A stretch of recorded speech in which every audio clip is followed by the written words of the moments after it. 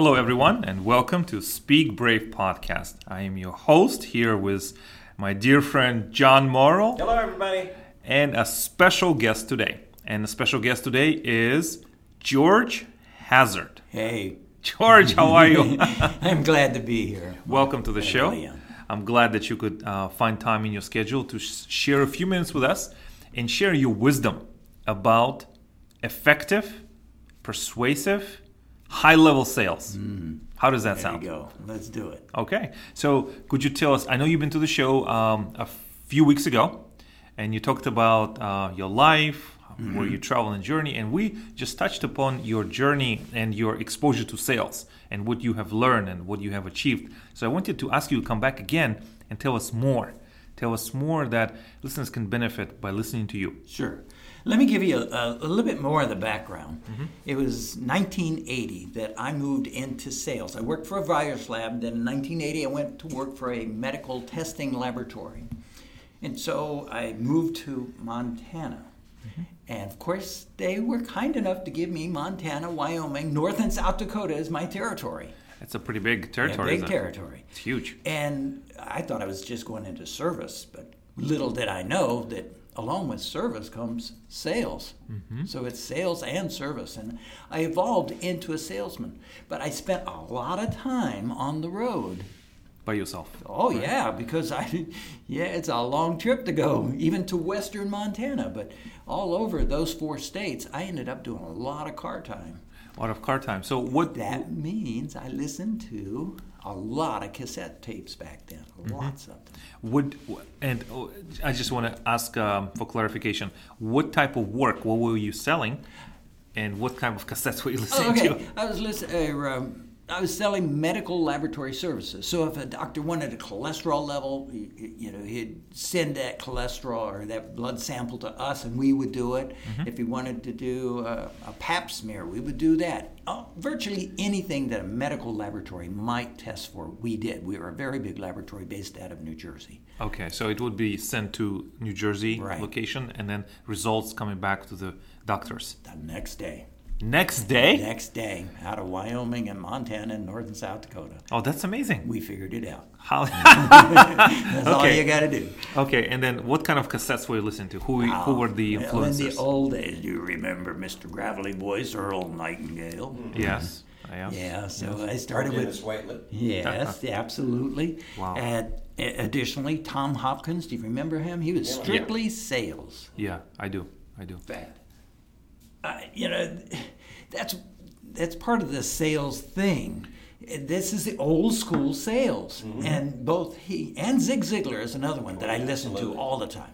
Right. But Tom Hopkins and Zig Ziglar had similar closing techniques. And I saw one earlier where it was the porcupine or the open close.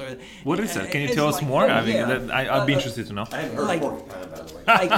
like the open oral close is where you say, would you be paying with check, cash, or credit card? Oh, yeah, that's standard assumed sale. Right. Yeah. Assume the sale, Or they say, are you able to ship by June 29th?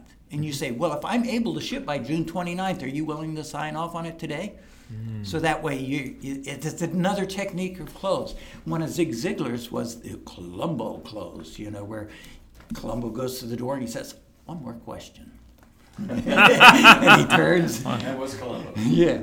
One more question, okay? But actually, I used that one. Okay. And it kind of, you say, well, I'm going to go now, or, and then you turn and you ask one more question. And what happens, though, is they drop their defenses. They say, oh, he's out of here. But then things are a little easier. Yeah. Well, that's an interesting, and we can use it now. Right? Yeah. Not necessarily... not the hard closes. Yeah, not because it becomes uncomfortable. And they had 30 or so.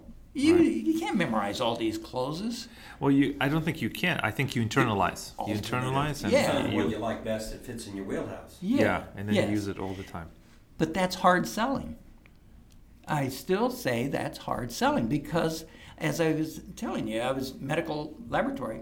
And then, my kids are growing up, and I got tired of being on the road so much. Yeah. So I ended up working for an employment agency. Mm-hmm. And with that, guess what? As the branch manager, I did sales. Right.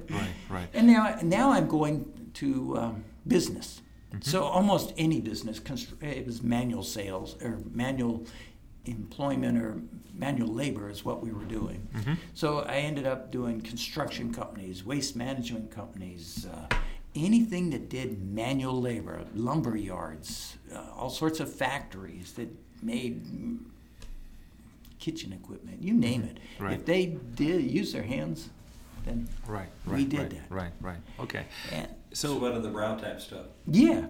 So now that you have had this experience where you were listening to the cassette tapes, you were applying those techniques, and what is your view of effective sales now? And so it changed. And my company helped change that because the new company, Right. It's called consultative selling. You might have heard of that. Or, Consultative selling? Okay. Yeah, or the counselor selling. Uh-huh. And with that, it's different. You look for helping them. That's what becomes all important. Mm-hmm. Not the dollars, not the sale, mm-hmm. but what is their pain, if you will. Kind of got a coaching, mentoring approach. Yeah. Okay. And you try to find out what's going on in their world. Mm-hmm. But go ahead. So how would you, one example you would give that I can understand it on a deeper level with that approach, right? That consultative selling. And can you give us an example of a pain and what you might do to address it? Yeah. You have to elicit the pain. Okay. See, unfortunately, when you go in and you're doing a cold call. Cold call? Yes, know cold calls. Well, when you call on the phone, or you go inside the office. Face to face. I believe it or not, with my company, I had to do 20 cold calls a day. Wow, 20. So that's what knocking on doors, not on the phone, but to walk in. So, what did you learn from that? How to develop anxiety. But as I was saying, that my company transitioned over to consultative selling. So that way it became easier to find or to work with customers and potential customers. Mm-hmm. So it relieves the anxiety in you, and maybe in them as well? Yes. Right? Yeah. Okay. Let me transition us over to this book that I'd like to refer to, and that's called The Same Game, New Rules. Mm-hmm. Because what my company was having us do was virtually the same as this book outlines, The Same Game, New Rules by Bill Caskey. Can you tell us more? Some things that you want to highlight in that, yes. in that work? And in this book, I want to point out two main things, and that is you have to work from the idea that there's plenty of business to go around. Don't get so driven on one customer. You got to land that customer. That it's okay. If they say no, move on. You don't have to worry about it. You just say thank you, move on. Right. I hope that makes sense. So if I understand this correctly, the shift that you're trying to demonstrate is from the hard sale, right? Say, okay, close every customer, get every sale. The shift is if the person is not interested right now or we're not interested at all, you just say thank you and you just leave. And that's that situation, right? Exactly right. Okay. I wish I could find the page where I had that. But let me talk about the other part of that. And it's part of it. It's called detachment. Mm-hmm. In this book, Bill says that we should not get more enthusiastic than the customer is enthusiastic. It's almost like a mirroring effect. In a way. So you don't get ahead of the customer. So if they're not enthusiastic or thrilled about you being there, you don't be thrilled about you being there either. That's an interesting perspective. It really is. But what it does, though, is both of these techniques take the pressure off of you as a salesperson trying to get out there and do business. Right. So now, let me give you a couple. Mm-hmm. These are kind of like cold call lines that Bill uses here in the book. He says, I'm not sure if I can help you. Mm-hmm. So he's starting out like, I don't know if I... The salesperson. Yeah. Mm-hmm. Or he says, I don't know, this doesn't really sound like you need me. Sounds like you have everything under control. Yeah. And so you see their defenses really go down. They say, well, tell me what you got, or, tell me more. Let me give you one more. He says, if you have such a good relationship with your current vendor, why am I here?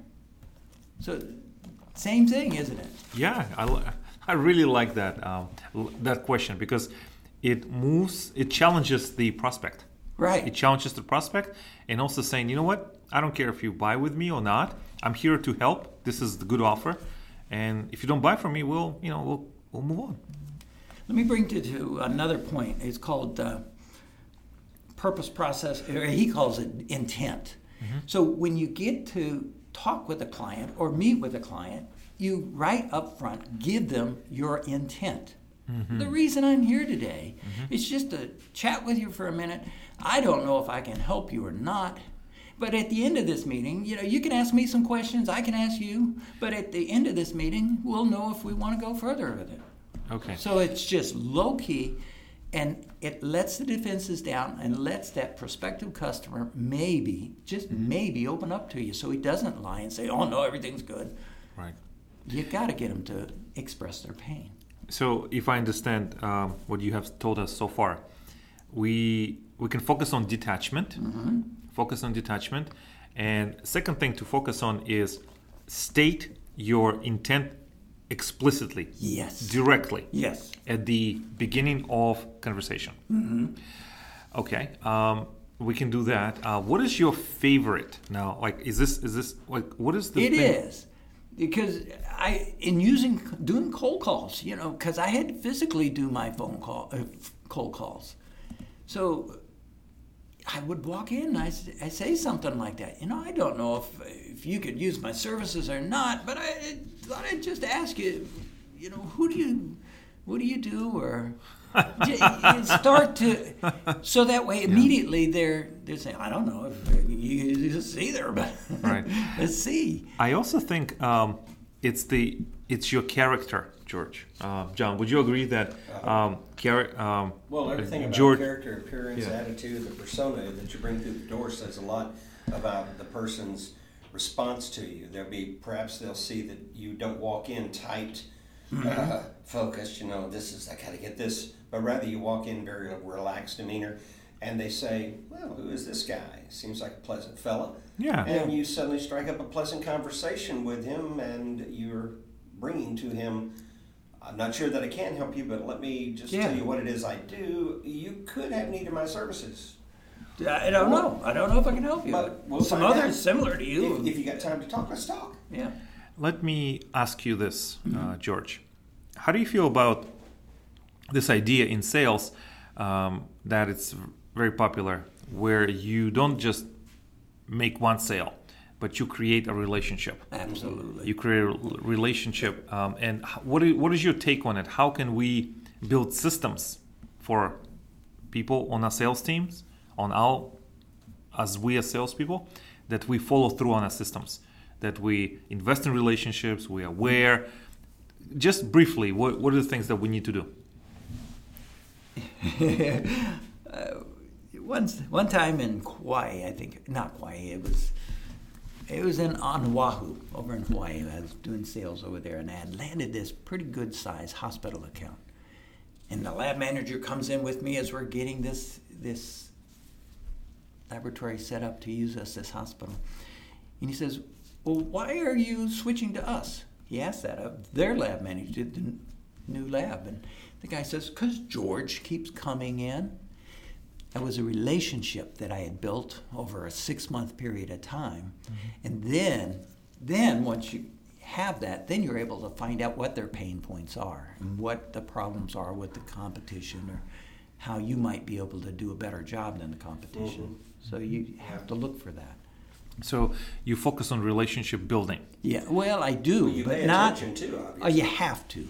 You have to. Mm-hmm. I don't know if I told you the story, but a coworker one time for the medical laboratory had gone into this very large clinic, and the lab tech says, I wouldn't send my dog's blood to you. To you? No, he said that to my coworker. Okay.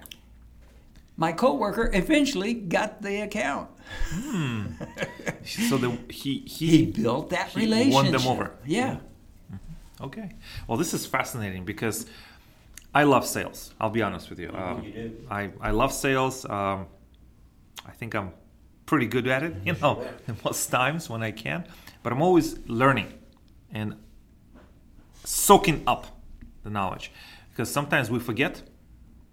And also, I would like to remove my ambition, but rather build a system that other people can duplicate and possibly adopt as their own and make it their own. That is what I'm truly after. Right. So we are coming up to the end of this episode. Can you believe it? No. The fastest 15 minutes on podcast. So it's been fascinating, George. So will you come back and we'll talk more about this process? And I want to talk about maybe creative ways we can approach problems and create ideas for people. Because somebody's listening to this podcast and I want them to become a fan of you because of your generosity. Good. Thank you. Yeah. Let me give you one quick closing here, if you will, from the book. It says, learn, grow, expand, earn more, see opportunity, be unafraid of outcomes, be a good communicator, have good self-image, be detached, have fun, see abundance, and be a good listener. Be a good listener. I think we can use those call to action items for any area of life. Yes. But particularly in sales. It'll make you a good, well-rounded salesperson. Thank you for sharing. Thank you, John, for being part of this podcast and being always my partner in this. And thank you, George, for coming to Speak Brave podcast. I will see you next time. We'll go more into the process and we'll talk a little bit more some of the challenges and some of the creative solutions. Okay. Thank you, everyone, for listening. Welcome to Speak Brave, and I'll see you next time. Not welcome, but don't forget to speak brave. See you next time.